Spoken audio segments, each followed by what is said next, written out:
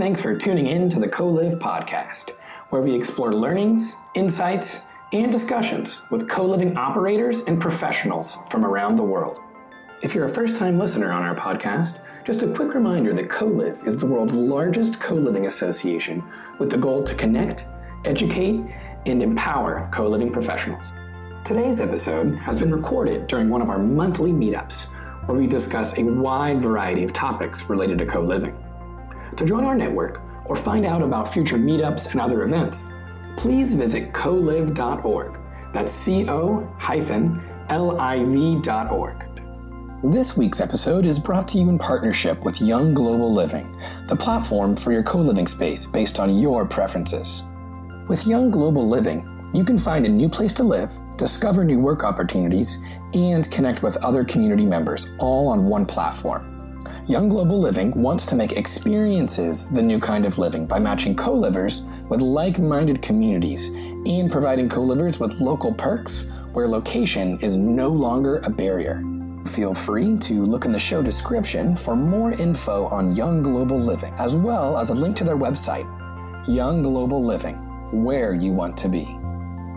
Let's hop right in to today's episode. What is important this afternoon is our panel of speakers, and it is with my great pleasure that I welcome Will, Anna, we have Ian, we have Praveen, we have Ankit, who will be at the panel later on, and Pat. So without further ado, I'm going to hand the mic over to Will, and then followed by Anna. They will introduce themselves and they will talk 5-7 minutes with what they're going to share this afternoon. So take it away, Will. Thanks, Brian. So I'm Will. I'm a co-living design specialist. I've led projects in Singapore, Hong Kong, Australia, and Japan. This includes Singapore's first co-living hospitality project called Hamlet Cantonment. It's a 150-room service apartment. And I want to share a few insights from my experience combining the two elements. What exactly is co-living, and how does it differ from traditional residential and hospitality spaces? In co-living, users rent what they need and share common facilities, benefiting from a more custom and cost-effective living experience. These units revolve around larger shared spaces and common spaces. Successful co-living operators anticipate the user's needs, creating areas for more common requirements and private spaces for individual needs. This ensures the product works both in parts and as a whole. The balancing of these two needs is done through a series of different space types: community, shared, and private. Each play a crucial role in a member's overall experience in their time with the operator. Users will attach value to the different spaces, resulting in the rent they're willing to pay. When they're comfortable, they can make their space their own. They want to stay longer. And they'll share their experience with their network, building the operator's reputation within the wider community. Private spaces address users' basic needs, such as a place to sleep and a place to store their belongings, and the core for any hospitality-based business. These are my top tips when introducing co-living concepts into private spaces in hospitality. The first is a place for everything. Storage is always a struggle, so I make sure to understand my users when I make sure I understand my users and use the space I have efficiently, so it's convenient and easy to maintain over their stay. This, for example, could be in the form of custom designed or built-in furniture to maximize the space. Space also needs to be adaptable and flexible. One solution doesn't suit all, so a space needs to be adaptable or ensure there are a range of options so you can accommodate things like size requirements or different furniture needs. In a larger hospitality space or en bloc, you can look at offering different bedroom options or the ability to personalize where possible. And lastly, I always try to take a plug and play approach. Nothing makes you feel more at home than a room that's easy to use and adapt to your lifestyle. It can be as simple as like connecting to Wi-Fi or being able to hang and use their own decoration. Shared space in units, such as lounges and dining areas, are opportunities to build relationships and should accommodate all tenants. Unlike private spaces, these spaces don't belong to individuals, so they need to be easy to use and easy to maintain, to avoid arguments for things like keeping clean and ensure everything has a home, like shoes, TV remotes, etc. My first step is to ensure that there is a place for everyone. Like bedrooms need a space for everything, these spaces need to accommodate everyone. The lounge and dining areas need to see every housemate and friends. In somewhere like Singapore, this is much easier. You can be done with a long bench where there's always room to add one more. But in tight spaces like in Hong Kong, you need to be smart. For example, I've hidden folding chairs into feature wall decorations. I also like to include a sense of location everywhere. So each project I design incorporates local accents to give guests a sense of place and the culture they're in. It can be as simple as using artwork from a local artist or furniture from a local manufacturer. And lastly, I always try to make a project as sustainable as possible. It's important to give a consistent living experience to a user and ensure that the first person to move in has the same experience as the last,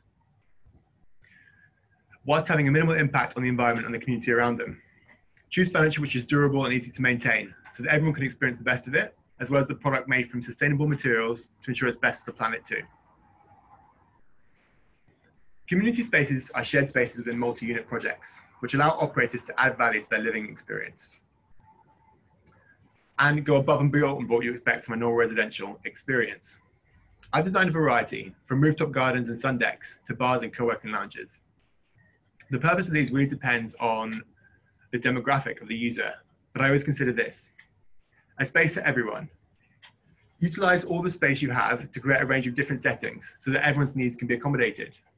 Some people like a cozy corner to read a book, whilst others want a space where they can socialize and gather in larger groups. Along this line, I also want my space to adapt to the occasion. Spaces will be used for everything, from birthdays, workouts, seminars, and movie nights. It's important that they can cater to a wide range of needs to ensure that they are well utilized and can host get-togethers at every opportunity. And you also want your spaces to be intuitive for connectivity and collaboration, so guests can use without an introduction or why they're doing something wrong. And being easy to navigate, the space evolves into something beyond that has been designed and becomes even more valued part of the user's living experience. So how do these tips work in real life? This is how I incorporated them into Singapore's first co-living hospitality product, Hamlet Cantonment. The first step of a project like this was to understand the site's history in the community. Cantonment Road is located on the border of Singapore's business district in Tanjong Pagar. It dates back about 100 years and has quite strong ties to the history of Singapore itself. This site was built in the 1950s to house 2 local primary schools and has since been a government office as well as a shared workspace and today co-living space. To respect this history, I knew that the design concept would need to be sympathetic to the site's heritage and meet the needs of leisure and business travelers the site's location would attract. The buildings were huge and old. Walls, ceiling, and pests needed to be removed, leaving a long light-filled spaces. Once we could see our site, we could get started on the design.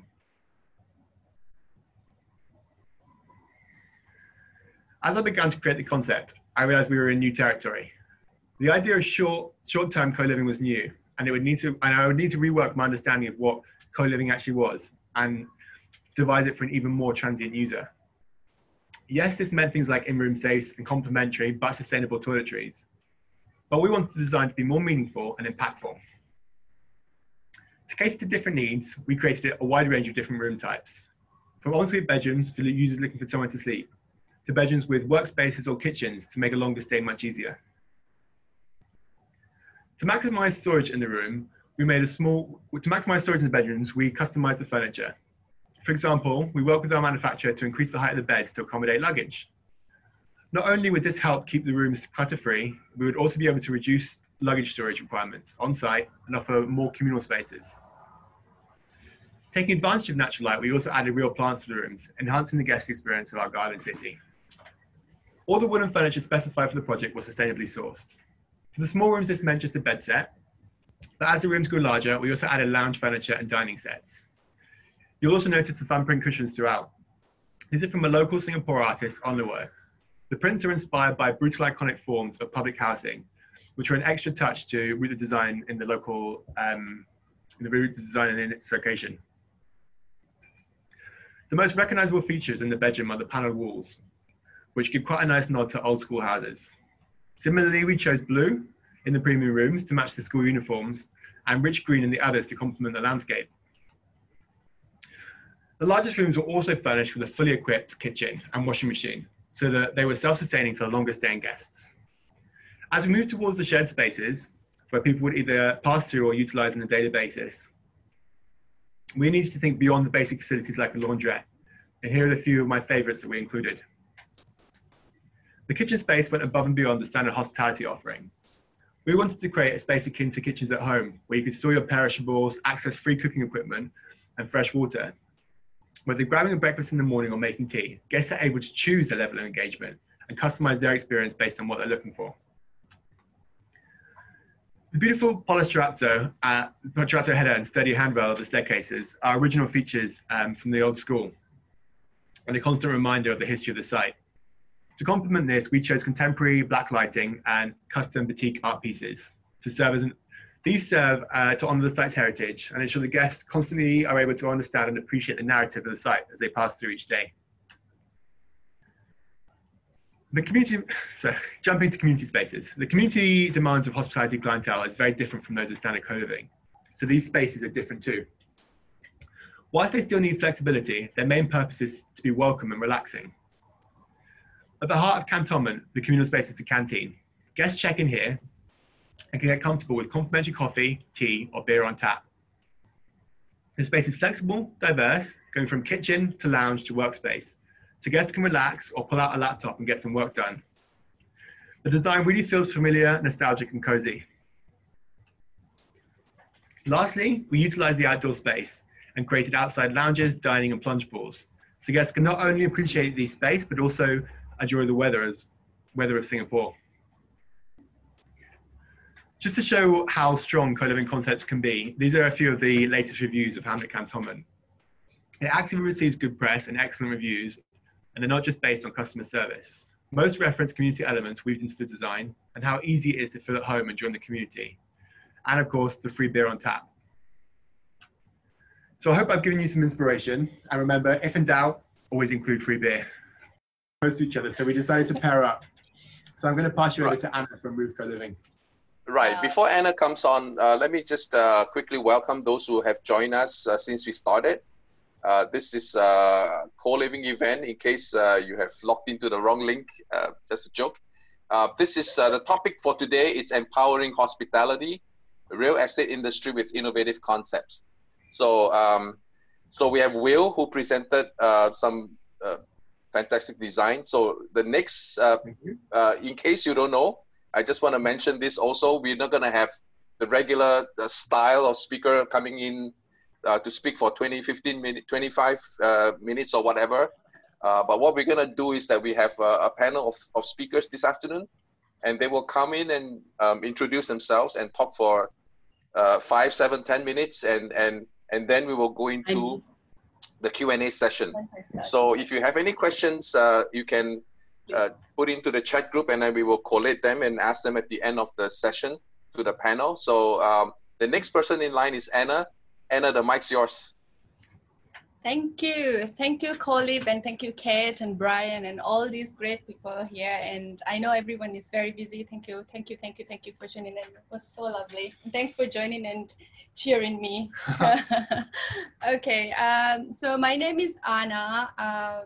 We founded a company called Roof, which is the co-living company. And you okay? Yeah. Okay. Sorry guys. We have technical issues right now, I think. Are we okay? Yeah. You can hear me? Okay, so yeah, my name is Anna. I'm the founder of Roof. Roof is a co-living company.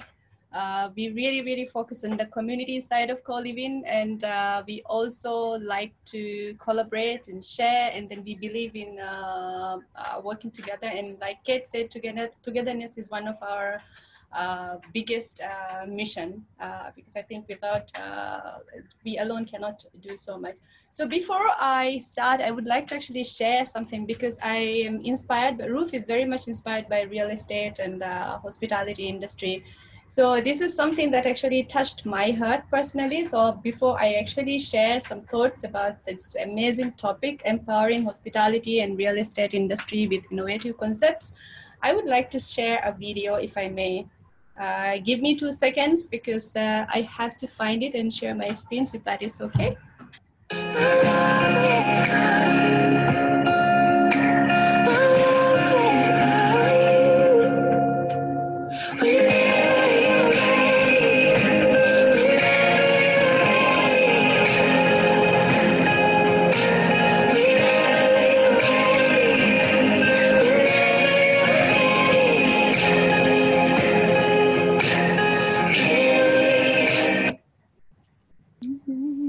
thank you everyone for listening. You must be wondering why she has a co-living company. Why is she not sharing the big deck, and why she's sharing this?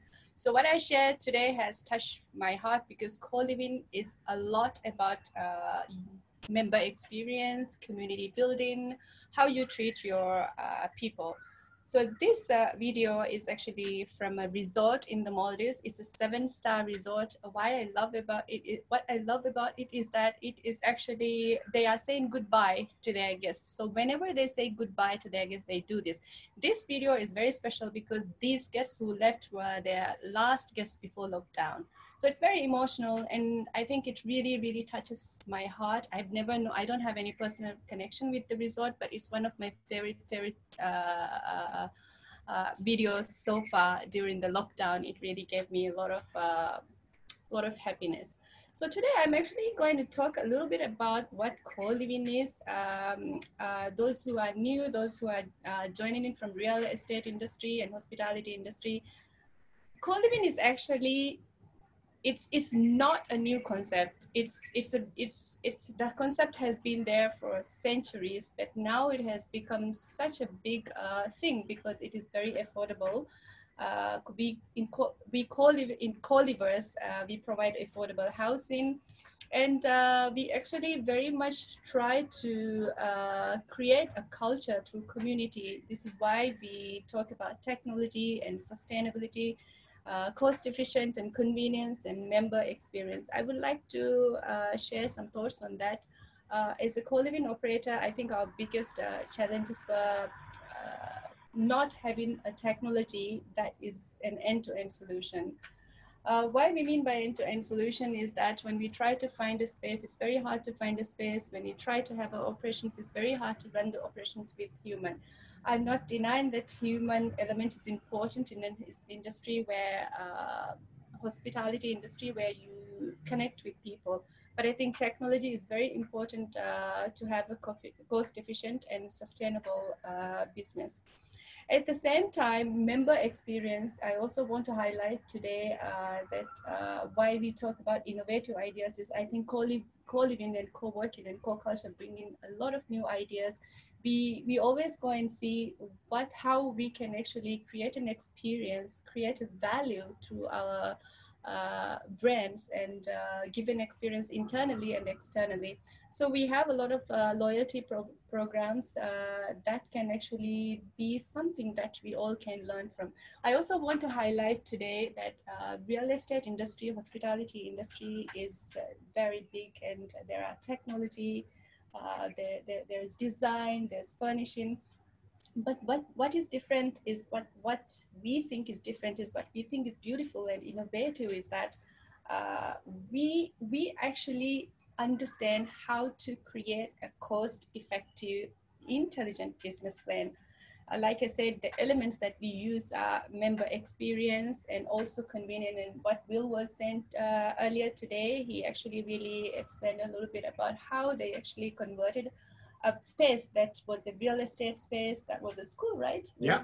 And it is converted to a space which is hospitality plus co-living. Am I right to say that? Yeah. So I think it actually created a beautiful space. At the same time, there's a community around it. So it's actually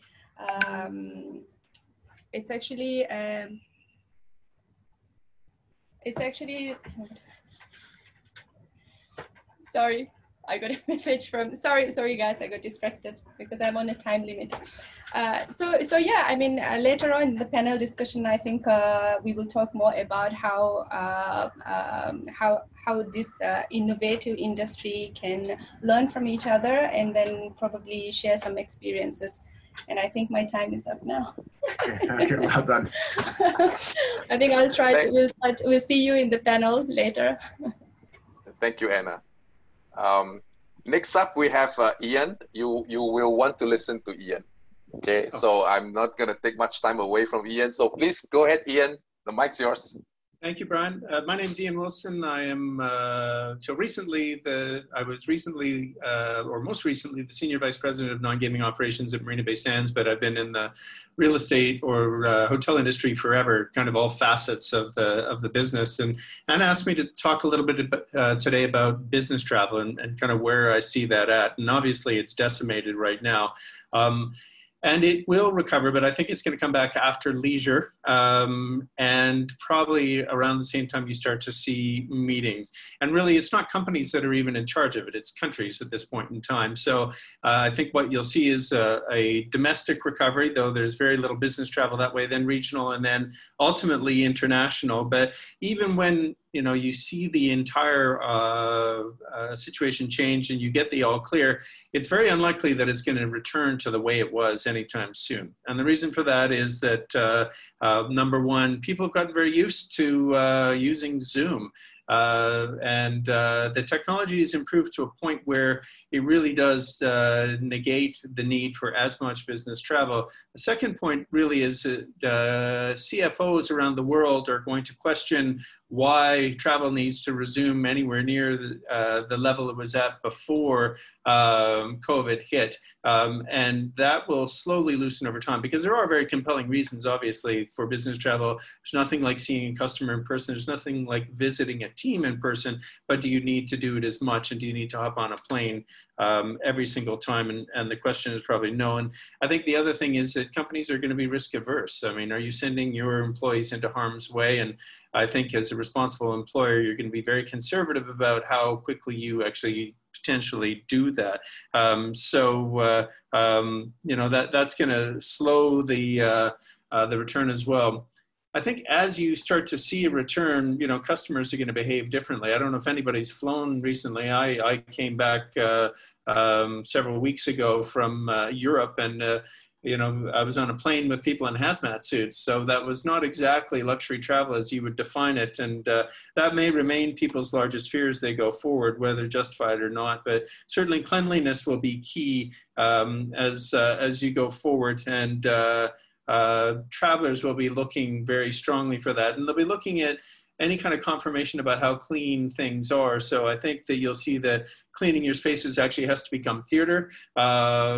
It's not just something that you hide away on an overnight shift anymore, and you have to figure out ways that you can tangibilize the cleaning that has been done. They're also going to hop on anything that speaks to an area not being clean. So any kind of evidence, whether that be in your public areas or outside, that instills doubts in that customer is going to be a problem for you as you go along.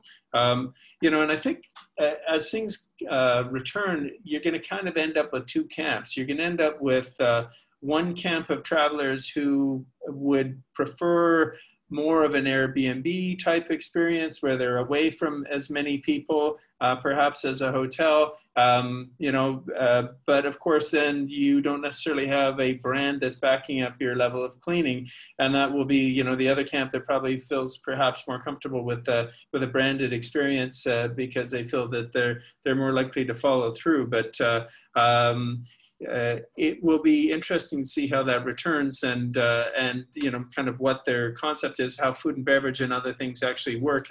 And that's probably another 7-minute discussion after this. But I think the other thing is, regardless of what happens, you'll need to be providing people with more tools so that they can clean themselves as well. So, alcohol wipes in rooms and other things. So regardless of whether you've cleaned this place immaculately, they will still have the opportunity to do it should they so desire. Now, I won't go into it now. Maybe it's better for the panel session. I think that there's implications for hotels as you go through this about, do you need to tweak your business model, especially if this travel is not coming back anytime soon. I see wonderful opportunities actually for blending co-living with hotels if for no other reason than in hotels, you're always talking about providing an authentically local experience. And if you actually can provide a little bit of that authentic authentic local character through some of the patrons, and you actually build a little bit of critical mass in your venues just through residents,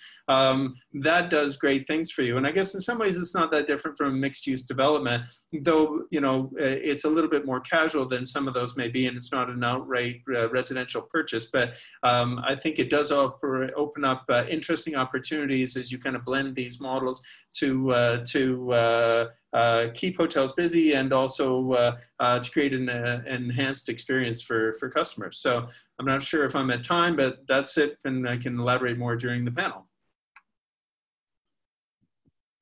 Thank you, Ian. Simon, spot on. Wow. Thank you, Ian. Thank you, Ian. So we have one more person at the panel, Praveen. Certainly last but not least, but so Praveen, mic's yours. Thanks, Brian. It's a pleasure to be here. Thank you for spending your Friday afternoon with us. I hate to be the last person between us and you getting to the pub, so I'll try and make mine brief. So I guess my name's Praveen. I come from a hospitality tech background.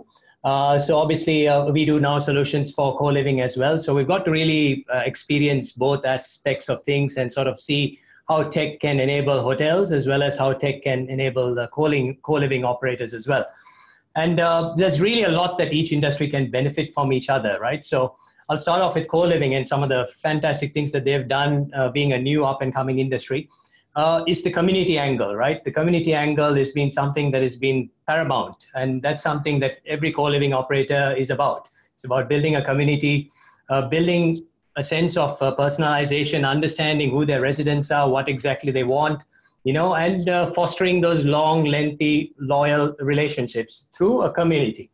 Now, this is something that obviously as hotels, usually are a one-night stand operation, right? So you basically look after the guest for one night, and you don't really know the person the next day. And that's how they've always operated.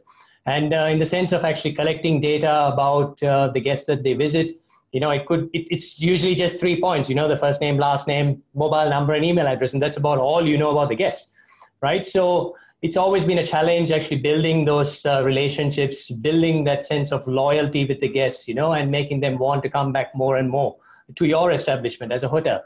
And that's what co-living has done really well, you know, and fostering personalization, ensuring those relationships are a lot more deep, you know, and building those things.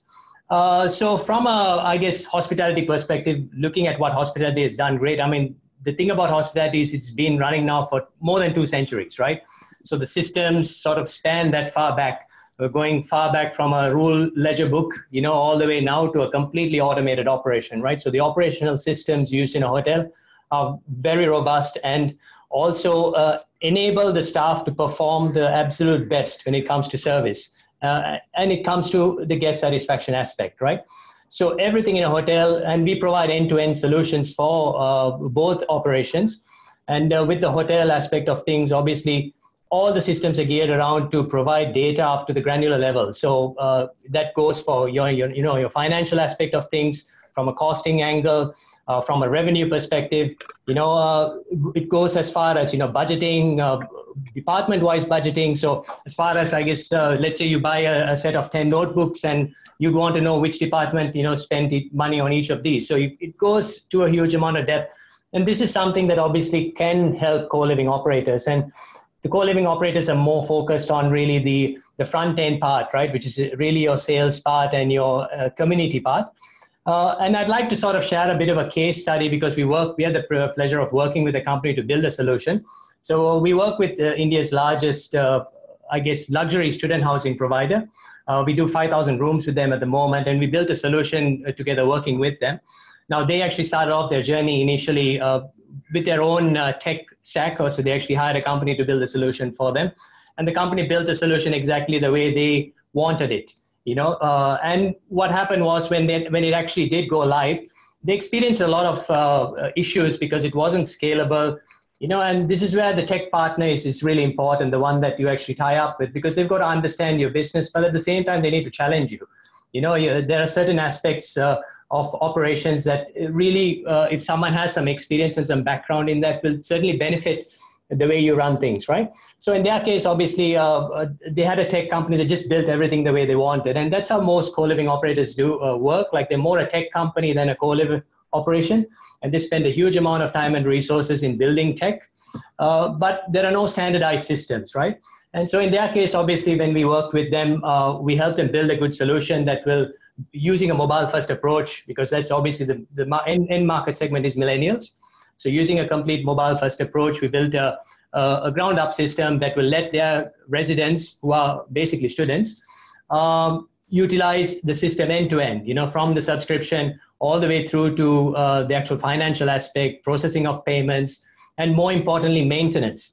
If there's any request that needs to be adhered to, put it through the right motions. And there were many things in which they leaned on our expertise from hospitality, because in hospitality, these things are done and dusted, right? They are very, very good hospitality solutions that are built that actually empower these operations. So they leaned on us there. So we built a good partnership with them, and that was the result. We built a good product that was completely end-to-end, that really catered to their expectations, but from a hospitality background.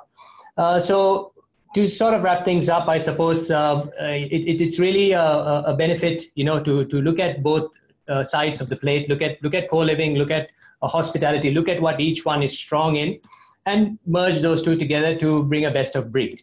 So from a tech angle. Okay, thank you. Look forward to the panel discussion. Thank you so much. Just a gentle reminder that the topic for today is empowering hospitality, real estate, industry with innovative concepts. So I just want to put that into context, because what we have tried to achieve is to have the different presenters do a short 5 to 7 minutes kind of introduction, so that we can have a lot of time for your questions and answers. And the panel, it's ready, and we kind of had achieved that. It's 40 past 4, and let me just kick off with the first question, right? So if you have a question, please feel free to put it into the chat group. So I have a first question for Ankit. Can you unmute yourself and join us in the panel as well? So this question is, where do we see co-living concepts adding value to the hospitality industry? I think this is something that Ian has talked about, and where do we see co-living concepts adding value to the hospitality industry? So either Ian or Ankit, you can maybe address this question. So I think co-living, Ian elaborated very nicely about where the hospitality industry stands at the moment, and we all know that hospitality industry will take its time to come back because especially in places like Singapore, where the domestic market is not as huge as many other countries have. International travel is what this country depends highly on. So we will have to start, sort of deep diving into what other opportunities are there. And co-living certainly presents one of those opportunities. Hotels primarily focused on personalization of the guest and short-term, very short-term let. Not one night stands, I would say. I think it's more like 2.5 night stands. And I think because a lot of facilities are already there, and especially with what Will actually showed us in the beginning in his presentations, that conversion of certain common spaces into co-living common areas would be one of the biggest opportunities that the hotels have. As a matter of fact, in Intercontinental Singapore Robertson Quay, we have been toying around with the idea of how do we make our public areas more attuned into the co-working space. Now, co-working was an idea that sort of is very related to co-living, although co-living encompasses a lot more. And if we are able to marry the accommodation part along with the public areas, that is one of the biggest opportunities the hospitality industry has at this point in time. And we've seen a lot of hospitality operators jumping into this bandwagon as well.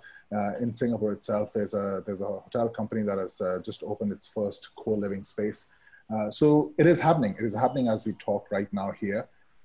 There would be requirements of design rethink, and there would be requirements for maybe some investments as well. But I think hospitality industry, being at the mature level that they are, they could certainly, benefit out of getting another different style of a different way of surviving through this period. And then, it's not like this co-living is particularly for distress periods. It's a business and it's an idea. It's a very strong sort of concept on its own. So we're always looking for ways and ideas of how we can diversify our business. So I think it's very good outlook out there. Thank you. Ian, do you have anything to add to that? Sorry, I do, now that I'm unmuted. I think you really have a shorter term strategy and a longer term strategy. So in the short term, it's going to be market by market, the optimal strategy, but it's unlikely that Singapore, for instance, is suddenly going to blow the doors off with occupancy anytime soon, because there's going to be slow return of people. So hotels would be wise to look at, do I take a percentage of my inventory and allocate that to co-living? Do I expand my food and beverage operations into my meeting space and actually then create more private dining rooms and other elements that people could utilize? And then do I take some of my space and also make it kind of co-working space as well? And then have a blend of occupants or people who are permanent residents as well, or very long stay, as well as, your transient guests who will be starting to come through.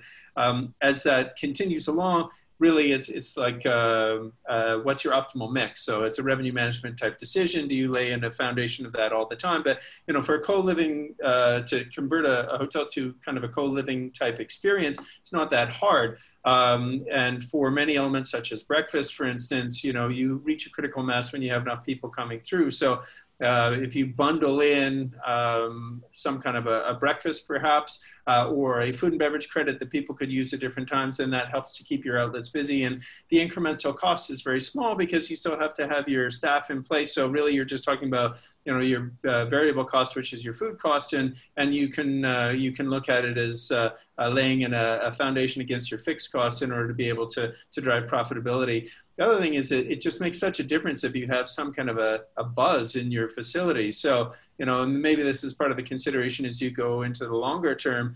If your bar feels busy, if your restaurant feels busy, if it's a place that the locals like to come to, and you have a resident population that likes to frequent it, then that becomes a destination of choice for visitors, because I think it has a lot more character, it's a lot more interesting, you meet more interesting people, it has a better local buzz. Obviously, you still have to perform at a high level in order to create something that's compelling, but I think it's an interesting model.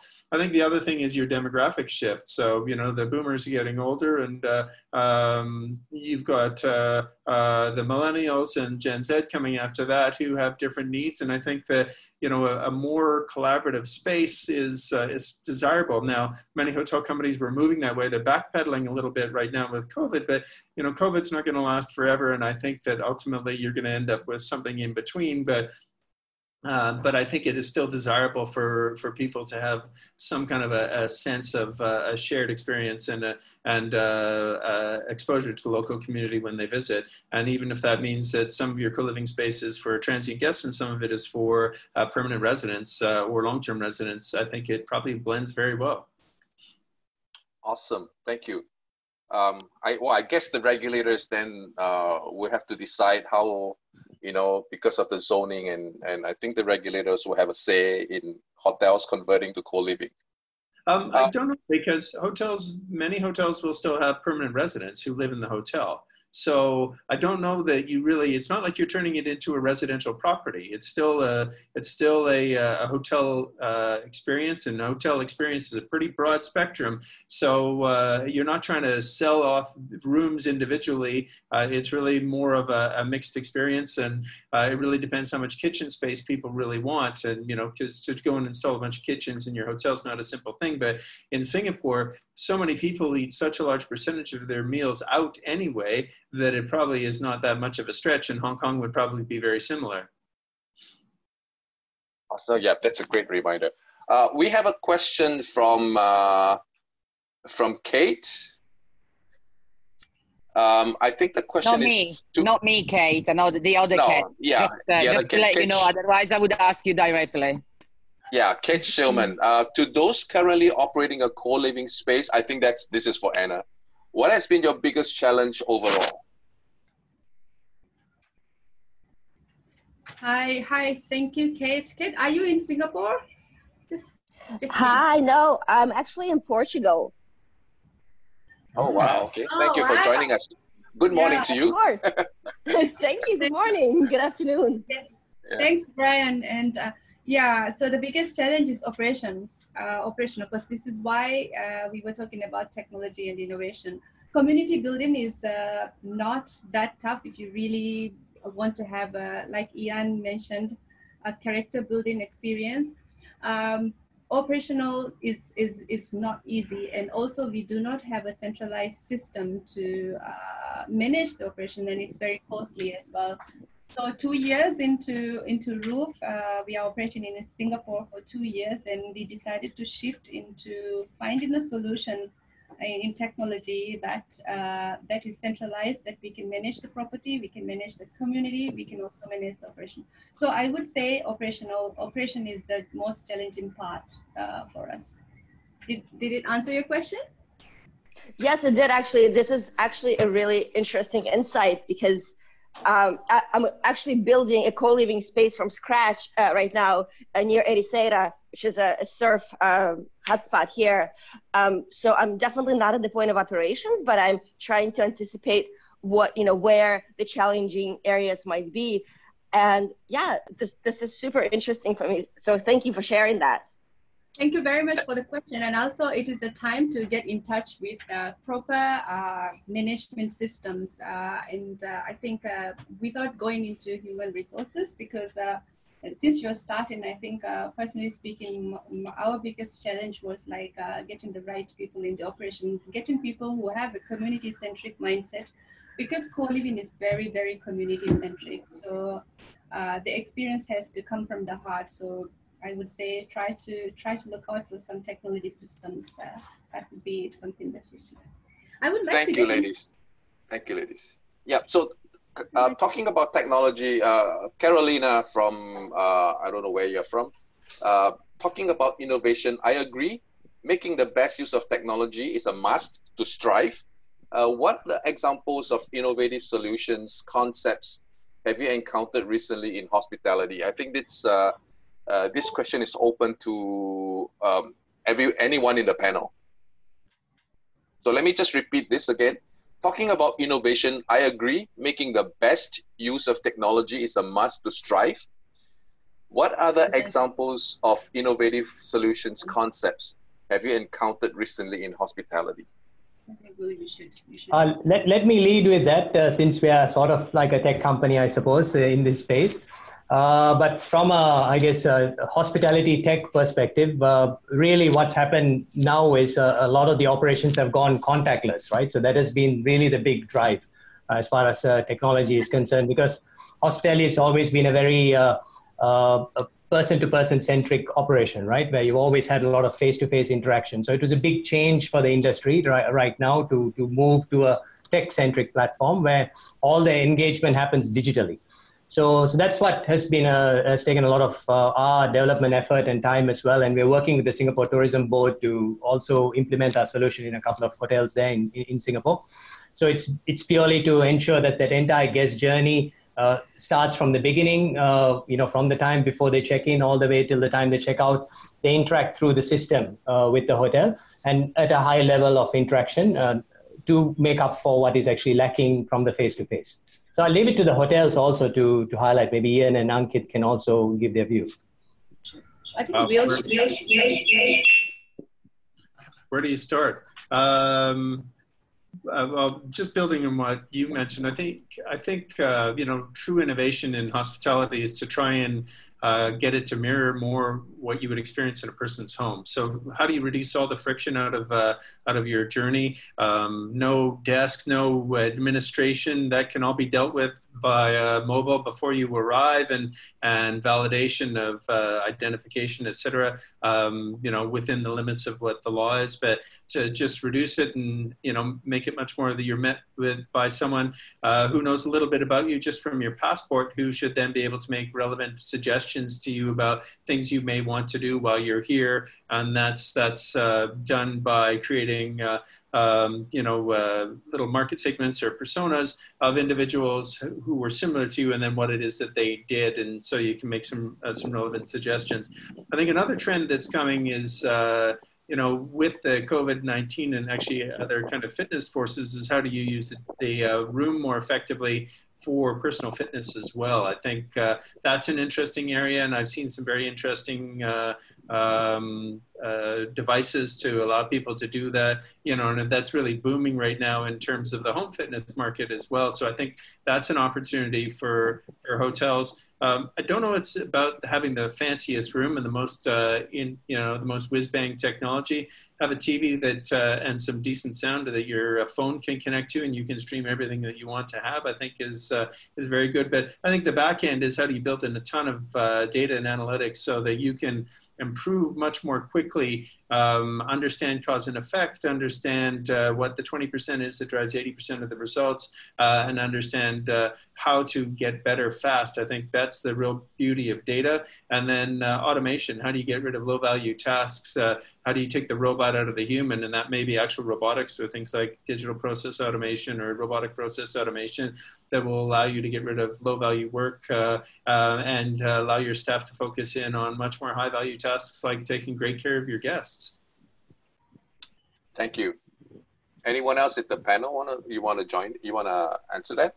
Yeah, I really think Ian's hit the nail on the head. I think a complete plug and play approach to spaces.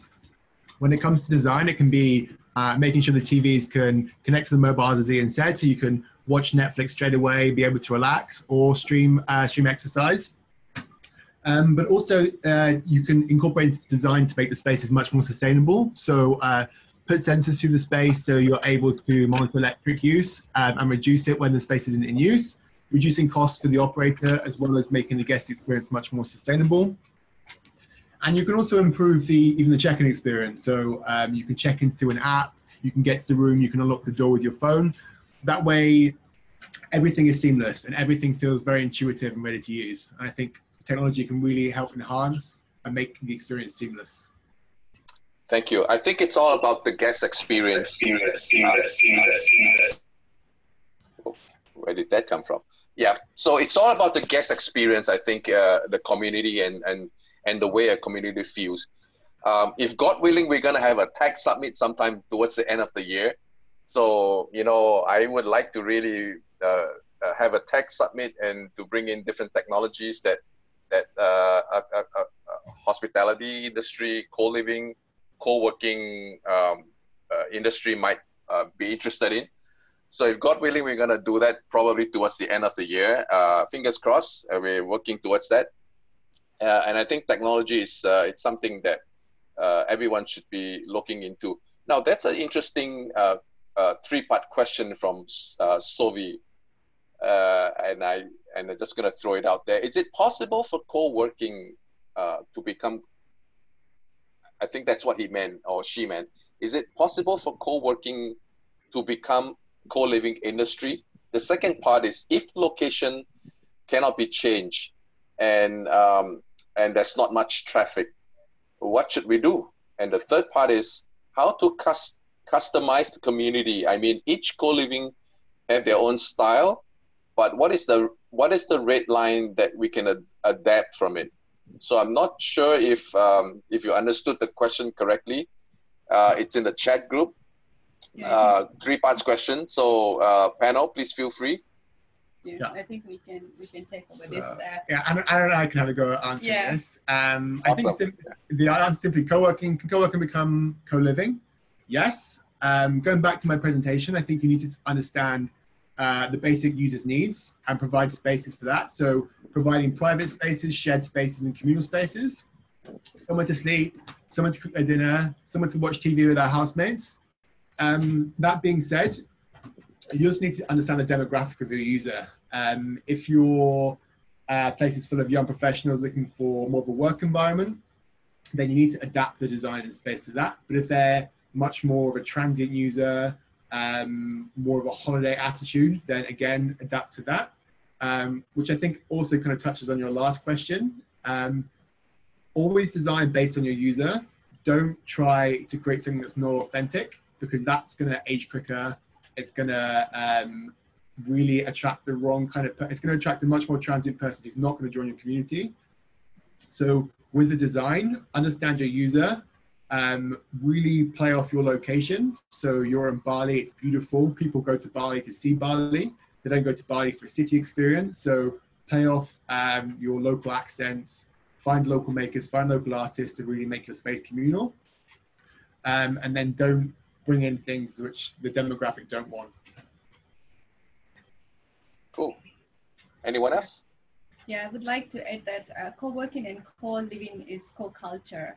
We call it creating something that belongs, because like Will shared, creating space that belongs, that you feel like belong, and utilizing the space for people and making sure the community feel that it's their home or it's their working space.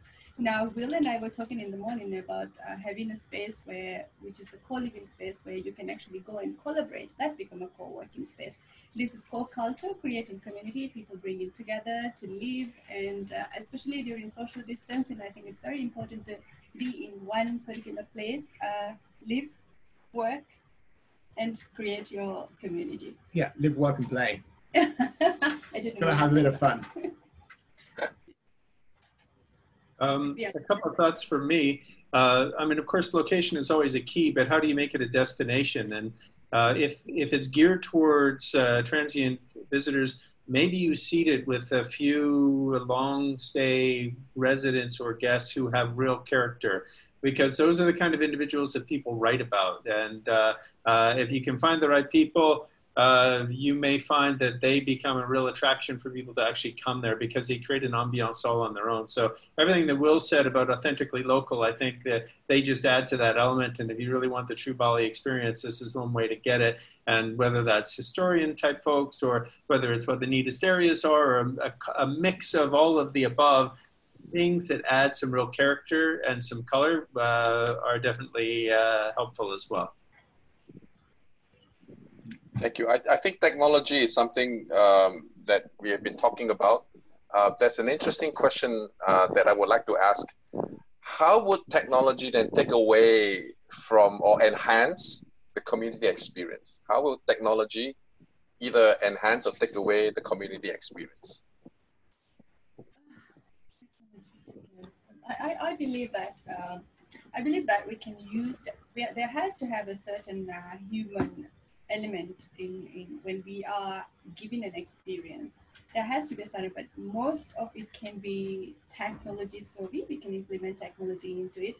But at the same time, I was sharing again earlier today with Will that, I mean, these days we are all connected through LinkedIn, which is considered innovative technology. Social media, and right now we are all connected globally, and this feels real. So I doubt that you can take away the human element if you curate it the way you want it to be. Like Ian said, I'm really holding on to that authentic character building. I'm going to hold on to it because I think that's very important, and technology provides this right now at this moment, because we are connected through technology right now. Yeah, and I think you can put a face on your technology. Technology helps you operate your business, but if you have a human contact at the beginning that a person can get a reaction from, speak to, if they have a problem, it can be answered immediately, then it just eases the experience and everything is backed by technology, so it becomes much more seamless.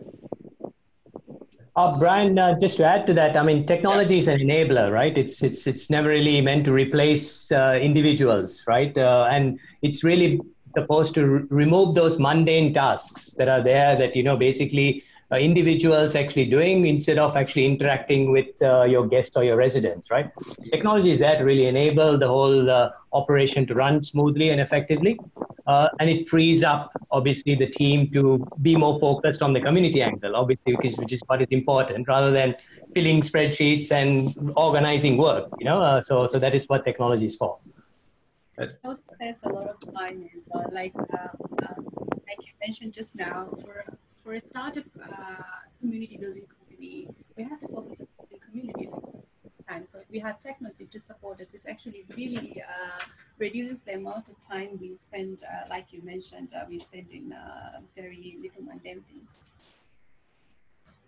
I think my 2 cents worth, and Ankit, you should pipe up too.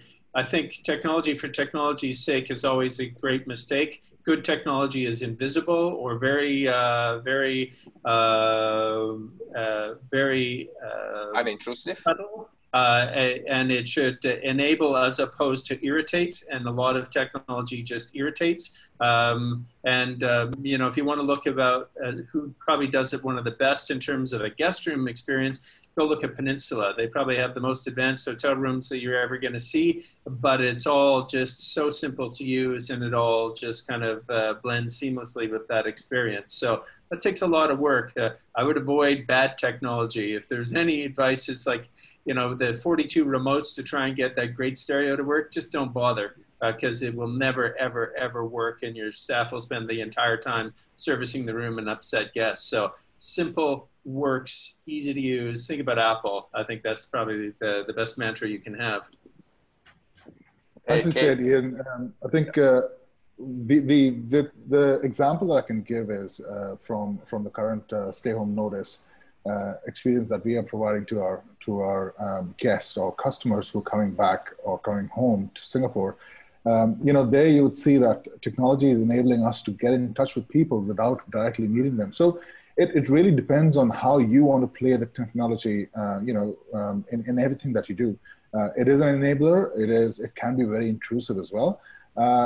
At the end of the day, how hospitality, in my view, and my personal view, should handle this is that we are a labor-intensive industry. We are trying to use technology to improve the efficiency of the processes so that we can have more time to go back to our guests and have those face-to-face interactions, spend more time in giving them the experiences that they're looking for. A lot of places actually, get bogged down into the fact that, technology is there, so now I have too much to do. I have to look at analytics. I have to look at, processes. I have to look at what the guest requirements are as well. But that's where I think we can make a step forward by saying that, okay, this is how much the time is. I'm going to use technology to benefit me in providing the efficiency. And then the remaining of the time is actually going to go in making sure that I do have those interactions that are very, very valuable, even more valuable in today's world than they have been in the past. Awesome. Yeah, that's another comment about wearable technology as well. So there's a question from Sindarth. One sentiment that we have seen across our co-living operator clients is that COVID is a temporary cause, and heavy investment to counter the current situation is a tough decision. So my question is, what are the parameters for you to decide how much to invest for tech operations, spatial design, etc., just to counter the current pandemic situation?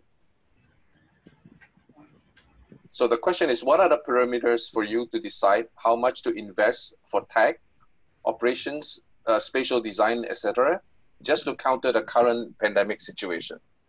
So I'll start.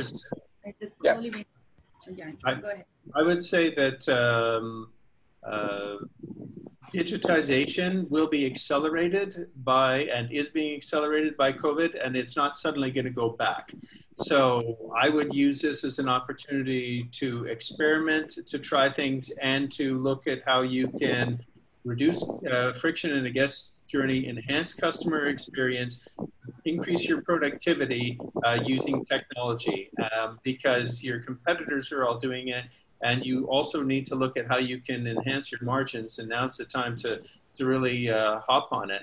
I think the other thing is that all expectations of cleanliness are going to be sky high for a long time. They already are in hospitality, but they're going to be even higher. So, I think you have to abide by whatever stipulations you have in the local community, but most of all, you're going to have to reassure your patrons that you are taking this affliction very seriously, and that you have their well-being at the forefront in terms of your interactions with them.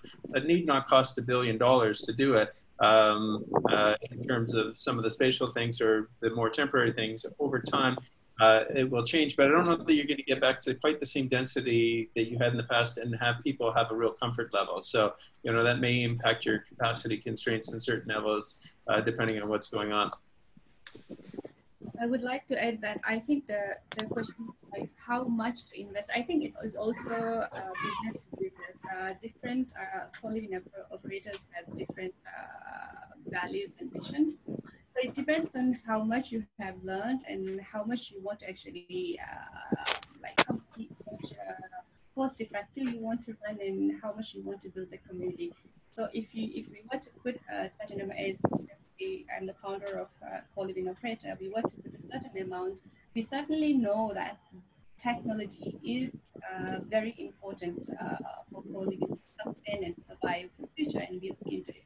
How we design it, we want community-centric technology system, we want a centralized system, and it is very hard for us to have a solution from here and there, which is available right now. So how much, to put it depends on how much you want to implement in your business model. This is also depends on that, I guess. I think you can take the same approach to how much you invest in spatial design. There's definitely data out there to show the value of designing co-living.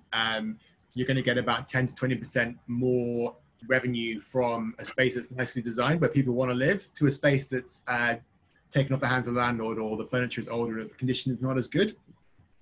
So it's definitely worth investing in the aesthetic of your co-living brand. Paired with that, you're also looking at improving safety in the current climate. So ensure that the space is as clean as possible, easy to clean as possible through design, easy to maintain, and it's not going to tire from being cleaned too much, for example. All things you need to consider and getting value back from the space. Praveen and Kate, anything to add? So I've had the privilege of leading hotels in the past in capacity of the director of finance, and I get asked a lot of times how much money can we spend. I always tell them that you need to. I mean, if I give you $100,000 to spend on buying a glass of water, you will actually end up spending $100,000. So when it comes to cost, we really have to be mindful of what real value are we getting. A lot of times we've seen, people leaning towards investing in technology. Unfortunately, because we want the latest product out there, we want the latest technology out there, without fully understanding. And I think, this is again something that we all need to be mindful of. That we need to assess ourselves. What is our client? What is our customer wanting? And if it is at a stage where we don't have customers because we're just starting out, then it is great to go and have an experience in other similar businesses and assess, what is your level of comfort for investment amount. So yeah, I mean, be cautious, be mindful, because technology is something that will require a lot of money, and it will change fast as well. It could change for better, but will also has a huge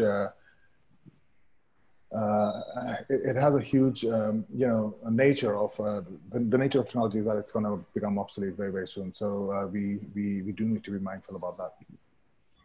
Yeah, I mean, to add to that, it's just a matter of an ROI. Ultimately, you've just got to look at your ROI from a financial perspective, right? What are you investing in? What are you getting out of it? And how long is it going to take to recuperate what you're investing in? So it's as simple as that. And I think you come from a IoT background, from what I can see. So if you look at IoT that can be used in the rooms, if you look at the hotel industry, that's something that's picking up really, really well. And I know companies in Singapore that are doing this, where they're literally installing the sensors and and telling them we'll take your bill from this much to this much, and basically pay us a percentage of that, right? So come up with innovative ways to essentially show that there's a good return on investment on basically what you're selling. I would like to add as a co-living operator that initially we did not know what technology is right for us. You're saying that ROI, cost efficient. So we are thinking what to get, because there's a lot of property technology out there, and also management systems out there. So initially we did not actually have any thought. I think it's a very interesting point to look into, all the technology providers, to actually try to find what co-living operators are looking for. So we try to make blenders as business owners, as startup owners, because we don't know where to go, which one access. So it would be very, very nice to have a co-living technology system that is an end-to-end solution. I think most of the co-living operators are looking into that. I think the other thing to think about is two things. One is that rarely does having the best individual bits of technology result in having the best success. It's about how well those pieces of technology interact with each other. The second thing I'd say is that we're in the land of data now. So make sure you can get all the data out of all your systems and that you're using all of that data. And ultimately, the accumulation and compilation of data is system agnostic. But I would argue that the biggest ROI over time is going to come from accumulating that data and then putting it to work for you to allow you to improve your operation. And if you look at company after company, no longer seem to classify themselves as an airline or a bank or whatever, but as a data company, it's because that they are unlocking the secrets of their business as they do so. In hospitality, I see really 5 streams of data. You've got customer data, you've got operational data, including your financial data, you've got human resources data, building data, and then you've got kind of all of your market data. And when you start to have an interplay between all of those, it's tremendous what the insights are, and you can really start to understand how to improve rapidly, how to increase your productivity rapidly, how to increase your service rapidly, and your profitability. It's powerful stuff. Thanks again for joining us today. And from all of us here at CoLive, we hope you learned a lot, and maybe even picked up a few pieces of wisdom to help expand the co-living movement.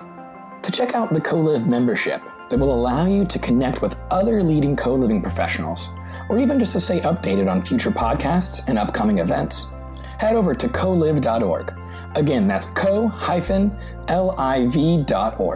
Thanks again for tuning in, and we look forward to having you back for our next episode.